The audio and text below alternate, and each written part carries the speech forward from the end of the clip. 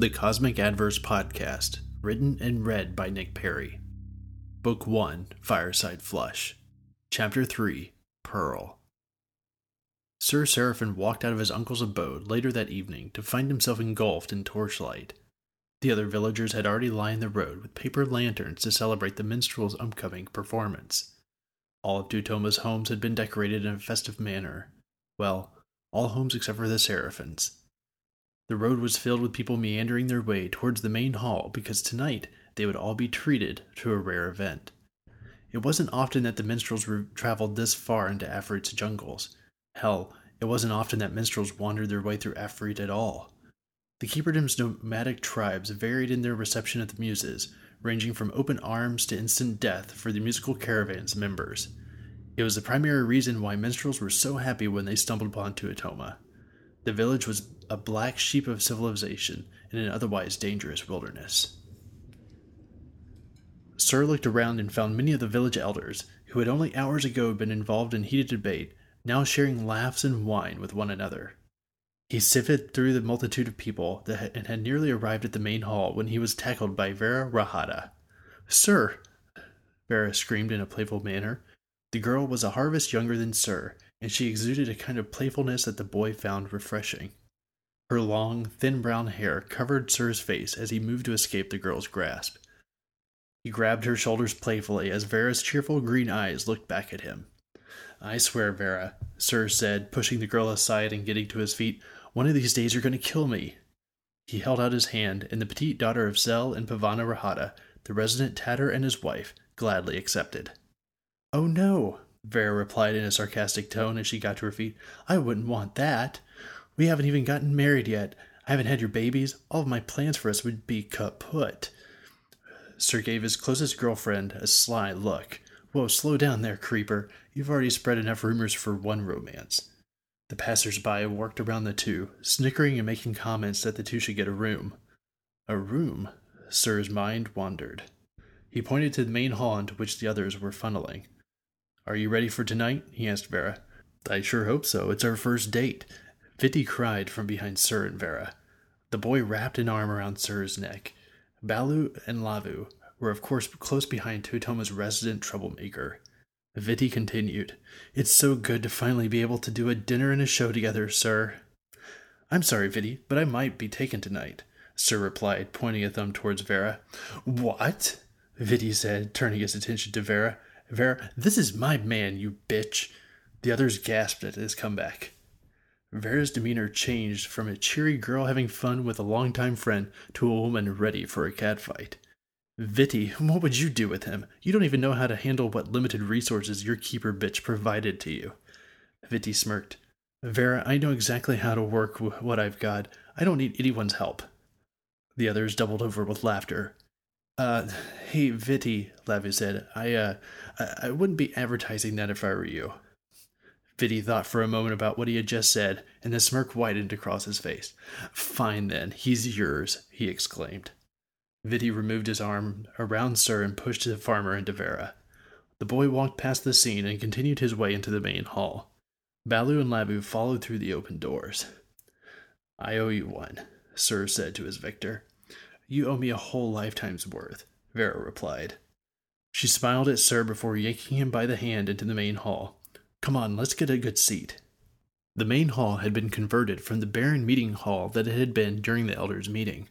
A black curtain now hung over the small platform at the front of the hall, effectively converting it into a stage.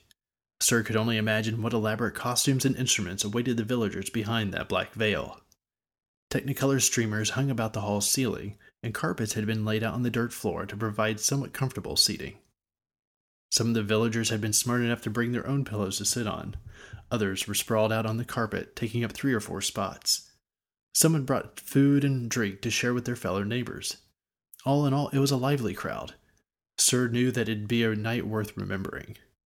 Vera found 2 spots near the center of the audience and plopped Sir down next to her. "It's about to start," she said, barely able to contain her excitement. Sir looked around and saw familiar faces all around him. He looked back and saw Roland Chahal with his aunt and uncle sitting on pillows near the back wall. He caught Roland's eye and gave a friendly wave.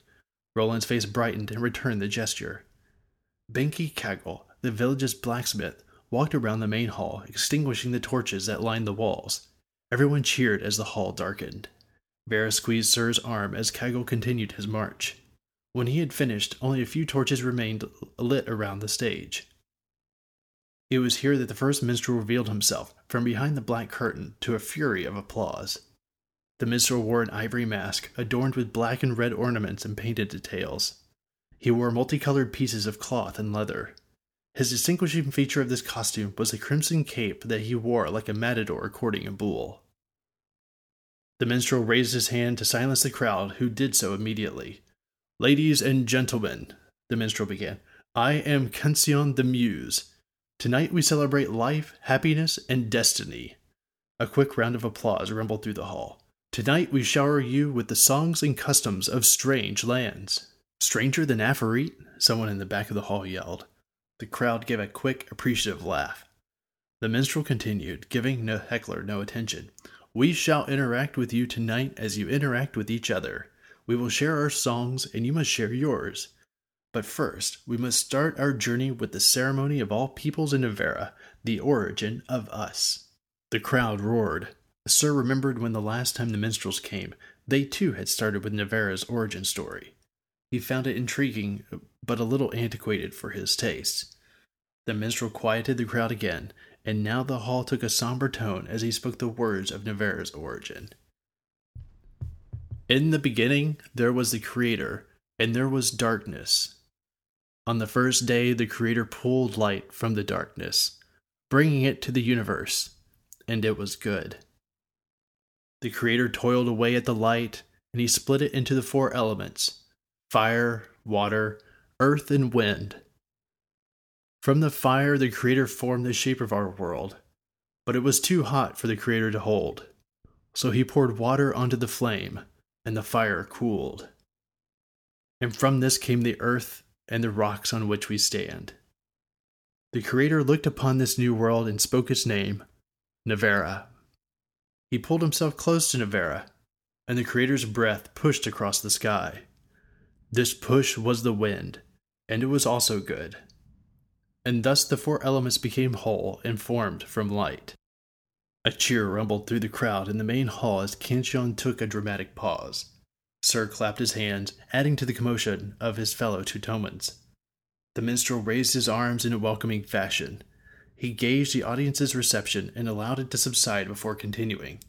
Cancion then recited the next stanza. "But the Creator was not yet satisfied.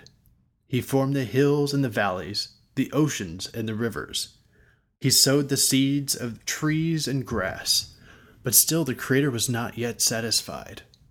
The elements required too much of the Creator's time to control and to manage. So he created man to keep whole his creation. And the first humans became the 4 keepers of Nevera.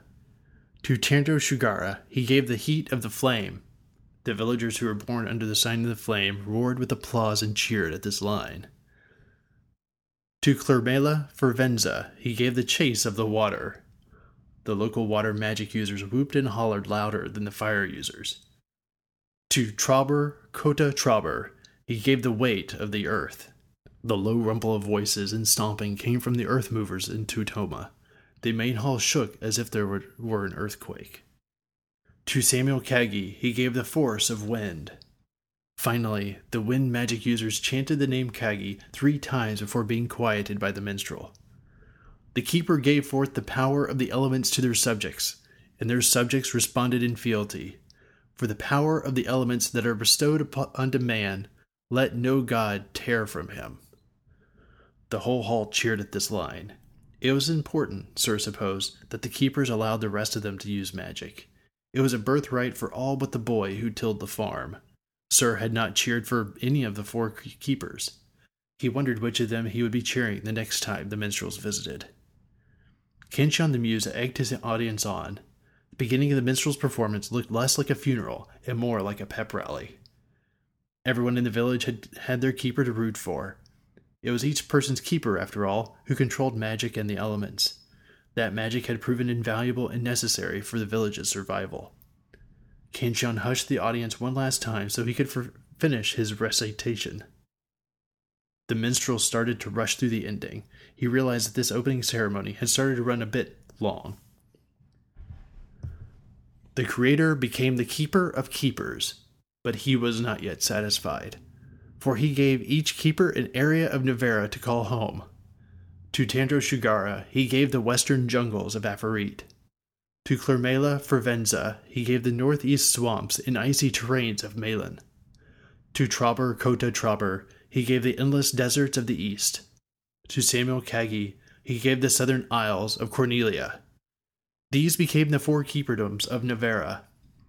In the middle of Nivera, the Creator placed his capital city, Lethia, and in it he built his throne upon the Black Spire. The Creator then looked upon his land from his throne and was satisfied. He then left the world of Nivera in the hands of the keepers and returned to his place in darkness. But the Creator's Black Spire awaits his return. May the Black Spire stay empty! A voice in the center of the hall yelled at the end of the minstrel's monologue. The lone voice was cheered, and the main hall chanted the phrase over and over again. Kanchon lifted his arms once again. Sparklers spewed from his feet and into the audience. Sir looked at Vera, whose eyes had brightened by the fireworks display. She laughed and cheered along with the rest of the villagers.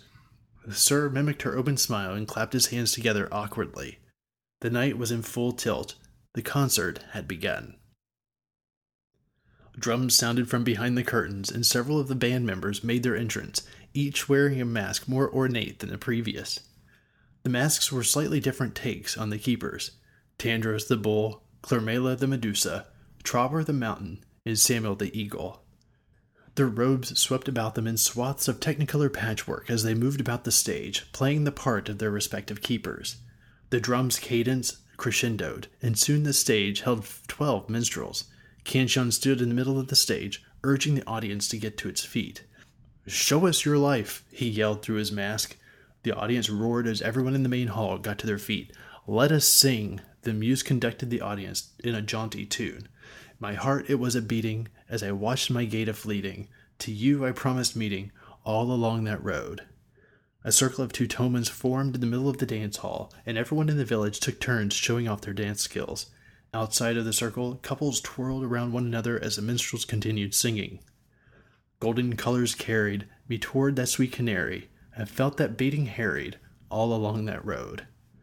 Sir was watching the other villagers within the circle when Vera grabbed him and spun him around. She wrapped her arms around his shoulders and pulled him from the circle and into the fray of dancing couples. It was an incredible sight inside that main hall, where only moments earlier the elders had been locked in a heated debate. Now it seemed impossible that any impending threat of doom and destruction would befall Teutoma. Some of the minstrels picked up various instruments: flutes, guitars, tambourines. The instrument's musical influence was felt instantly by the crowd as the singing continued. "My mistress, she's an earthling, sanded down to nothing. Tonight I heard her cursing all along that road. This life's quickly fleeting, as my people wished me keeping, but I knew I would be seating her all along that road." The celebration of life, as Kanchon had branded this particular concert, lasted well into the early hours of the morning. Wine and weed had been passed around, and it seemed everyone had enjoyed him or herself to excess. All too quickly, the end of the evening rushed upon the minstrels and the villagers. The smell of sweat and dirt, kicked up from the dancing, filled the air with a muskiness usually reserved for lovers' bedrooms. It had come time to play the evening's final song, and Kanchon was out again in full force. "My brothers and sisters," he proclaimed, "the night is nearly over, and morning surely stretches her gray fingers over this land." Several boos rumbled through the audience, but Kanchon continued. "It is time for a final song. As is our custom, we ask our humble hosts to bring forth their unique tune for us to close the concert. Teutoma, who among you shall lead us in your song?" Farah, whose sweaty summer dress clung to her body, looked at Sir and pushed him towards the front of the hall. "Sir," she screamed. "It should be Sir." Sir's heels dug into the dirt floor as the audience chanted his last name. "Seraphin," they cried in unison as the minstrels pulled the farm boy on stage. Sir looked at all of his fellow villagers and ran a hand through his dark mess of hair. In the back of the hall, Sir could see the outline of his uncle, Ward. It was there that something finally clicked for the boy. Ward had had his ability to use magic taken away from that bitch. Who was he referring to? Sir could only think of the Keeper of the Water, Clermela Fervenza. Could the Keeper strip a man of his element? It couldn't be. The story of Nevera, as told by the minstrels and recited to Sir since he could remember, stated clear as day, "For the power of the elements that are bestowed unto man, let no god tear from him." Sir's mind was being squeezed by these seemingly incompatible realities. Io, the spark from the sword. Was Ward lying to him about the Elder Seraphin's magic ability? None of it seemed to make sense to Sir as he stood in front of the villagers. The boy's thoughts flooded his reality, but a hand slapped the boy's shoulder, pulling the Tomasi away from his internal monologue. Sir blinked through his oily hair and was met with the face of Tutoma's residents once again. He smiled and coughed in nervousness that only those who asked to sing in front of a large crowd could know. Sir watched the shadow of his uncle float towards the main hall's exit. "Sing, sir," the minstrel standing next to the boy had said. It was the mask of Tandros that met the boy. Sir cleared his throat and started to sing. "Mother, may I weep for you? She wished me fast asleep and true. The darkness comes to shepherd me, to pay your final due." The crowd cheered after the first verse. Sir smiled and continued the song as the audience chimed in for its remainder. The minstrels, taken aback by the somber tone of the song, slinked away from the boy who now stood in front of his kinsman. The wandering muses shielded their masked eyes from the boy. Sir raised his arms slightly, and the chorus continued. "In the midnight lasting hour, stars twinkling glanced in dower. I slept under stars for free, that quickly turned to showers." The song of Tutoma echoed throughout the Kama Valley as they sang. All the trees and hills and animals stood at attention, listening to the voices that emanated from the main hall. Ward had already arrived at the Seraphin's abode by the end of the second verse. Sir continued. "Sweeping up to heaven's fury, I watched my wings sing in flurry. We turned it to 11, in death there ain't no hurry. Fires flaming fasting, whose powers purely blasting. There ain't no bother asking. This world weren't meant for lasting." Sir stood in silence on the stage. After what seemed like an eternity, the minstrels surrounded the boy and clapped with a sense of melancholy. The audience mimicked the applause. The evening's demeanor had abruptly changed. For the majority of the night, the main hall had been filled with a jubilee of intoxicating color. Now, somber faces looked to the boy who stood on the stage before them. The crowd filtered out of the hall, and Sir jumped down to the ground floor to join them. The song of Tutoma reminded the villagers that the world in which they lived was only temporary. Sir believed the village would thrive for an eternity, but Tutoma's elders knew better.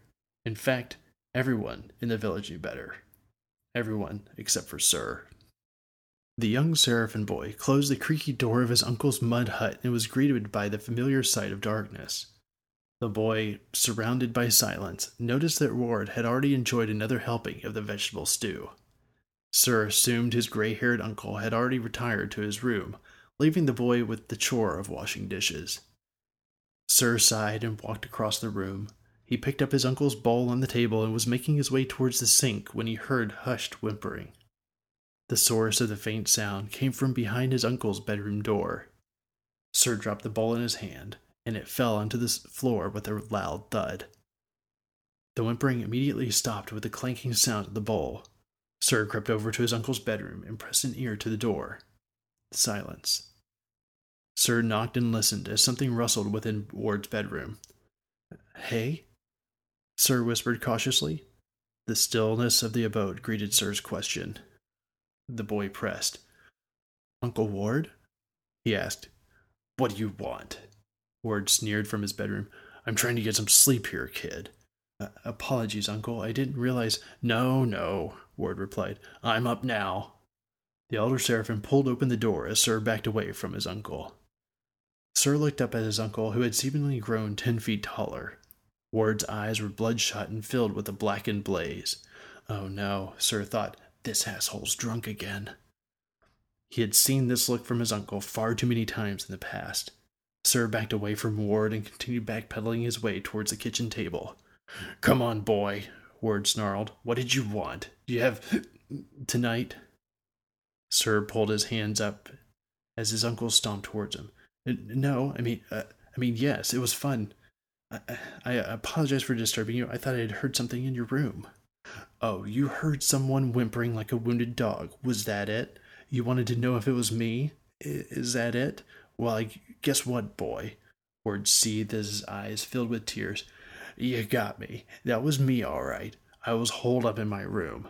You know, kid, you're such an asshole. You have no idea what I've had to endure to make your life so easy. Sir looked into his uncle's eyes, searching for the man's audacity. Easy? The boy retorted. You call living with you easy? I've worked every single day of my life to make sure this village can sustain itself. What have you done besides play politics with the elders? Ward grabbed Sir by his shirt and pulled the boy closer. Sir smelled the thick scent of wine, tobacco, and vomit on the man's breath. You listen to me, you little punk, Ward growled. You're no better than your mother and father, always fucking things up for the rest of us. When we all die, it'll be your fault. Sir sneered at his uncle. The old man had brought the boy's parents into this fight. It was a topic the old man only mentioned when he was drunk and in the mood to use the boy as a punching bag. No, Sir replied through gritted teeth. When you die, it'll be because of your pride. Tuatone is full of good people. They'll be better off without you. Boy, I am their leader. They are the seeds of change, Ward screamed. Leader? Seeds? If they're the crop, you're just the shit on top of them, Sir seethed. Ward pulled back his free arm and decked Sir with a firm right hook. Sir lost feeling in his knees and fell into his uncle's arms. Ward immediately let go of the boy's shirt as if it had caught on fire. Sir cried out in pain as he slumped to his knees. He held one hand to the left side of his face, while the other hand motioned for his uncle to yield. Ward spun around to face the silver etching of the woman and the black sword above the mantel. The old man's face, a bright red beacon of anger, subsided into the stark white face of a man filled with regret. He held his hands up to the sword like a beggar, asking for change. Atoma, Ward whispered, what have I done? With those words still lingering in the air, Ward lumbered back into his bedroom in a drunken stupor. Sir sat on the cold dirt floor of the house and plunged his face into cupped hands. The left side of his face burned from his uncle's assault. The old man had once again ruined a perfectly good evening. Sir had hoped to end the day with a smile on his face. Now, however, he whimpered alone in the darkness. Thank you for listening to the Cosmic Adverse Podcast, Book 1, Fireside Flush. I hope you enjoyed this week's episode. Feel free to go to iTunes, subscribe, leave us feedback. You can also find us on our website at cosmicadverse.com. You can find me on Twitter at cosmicadverse. Otherwise, talk to you next week.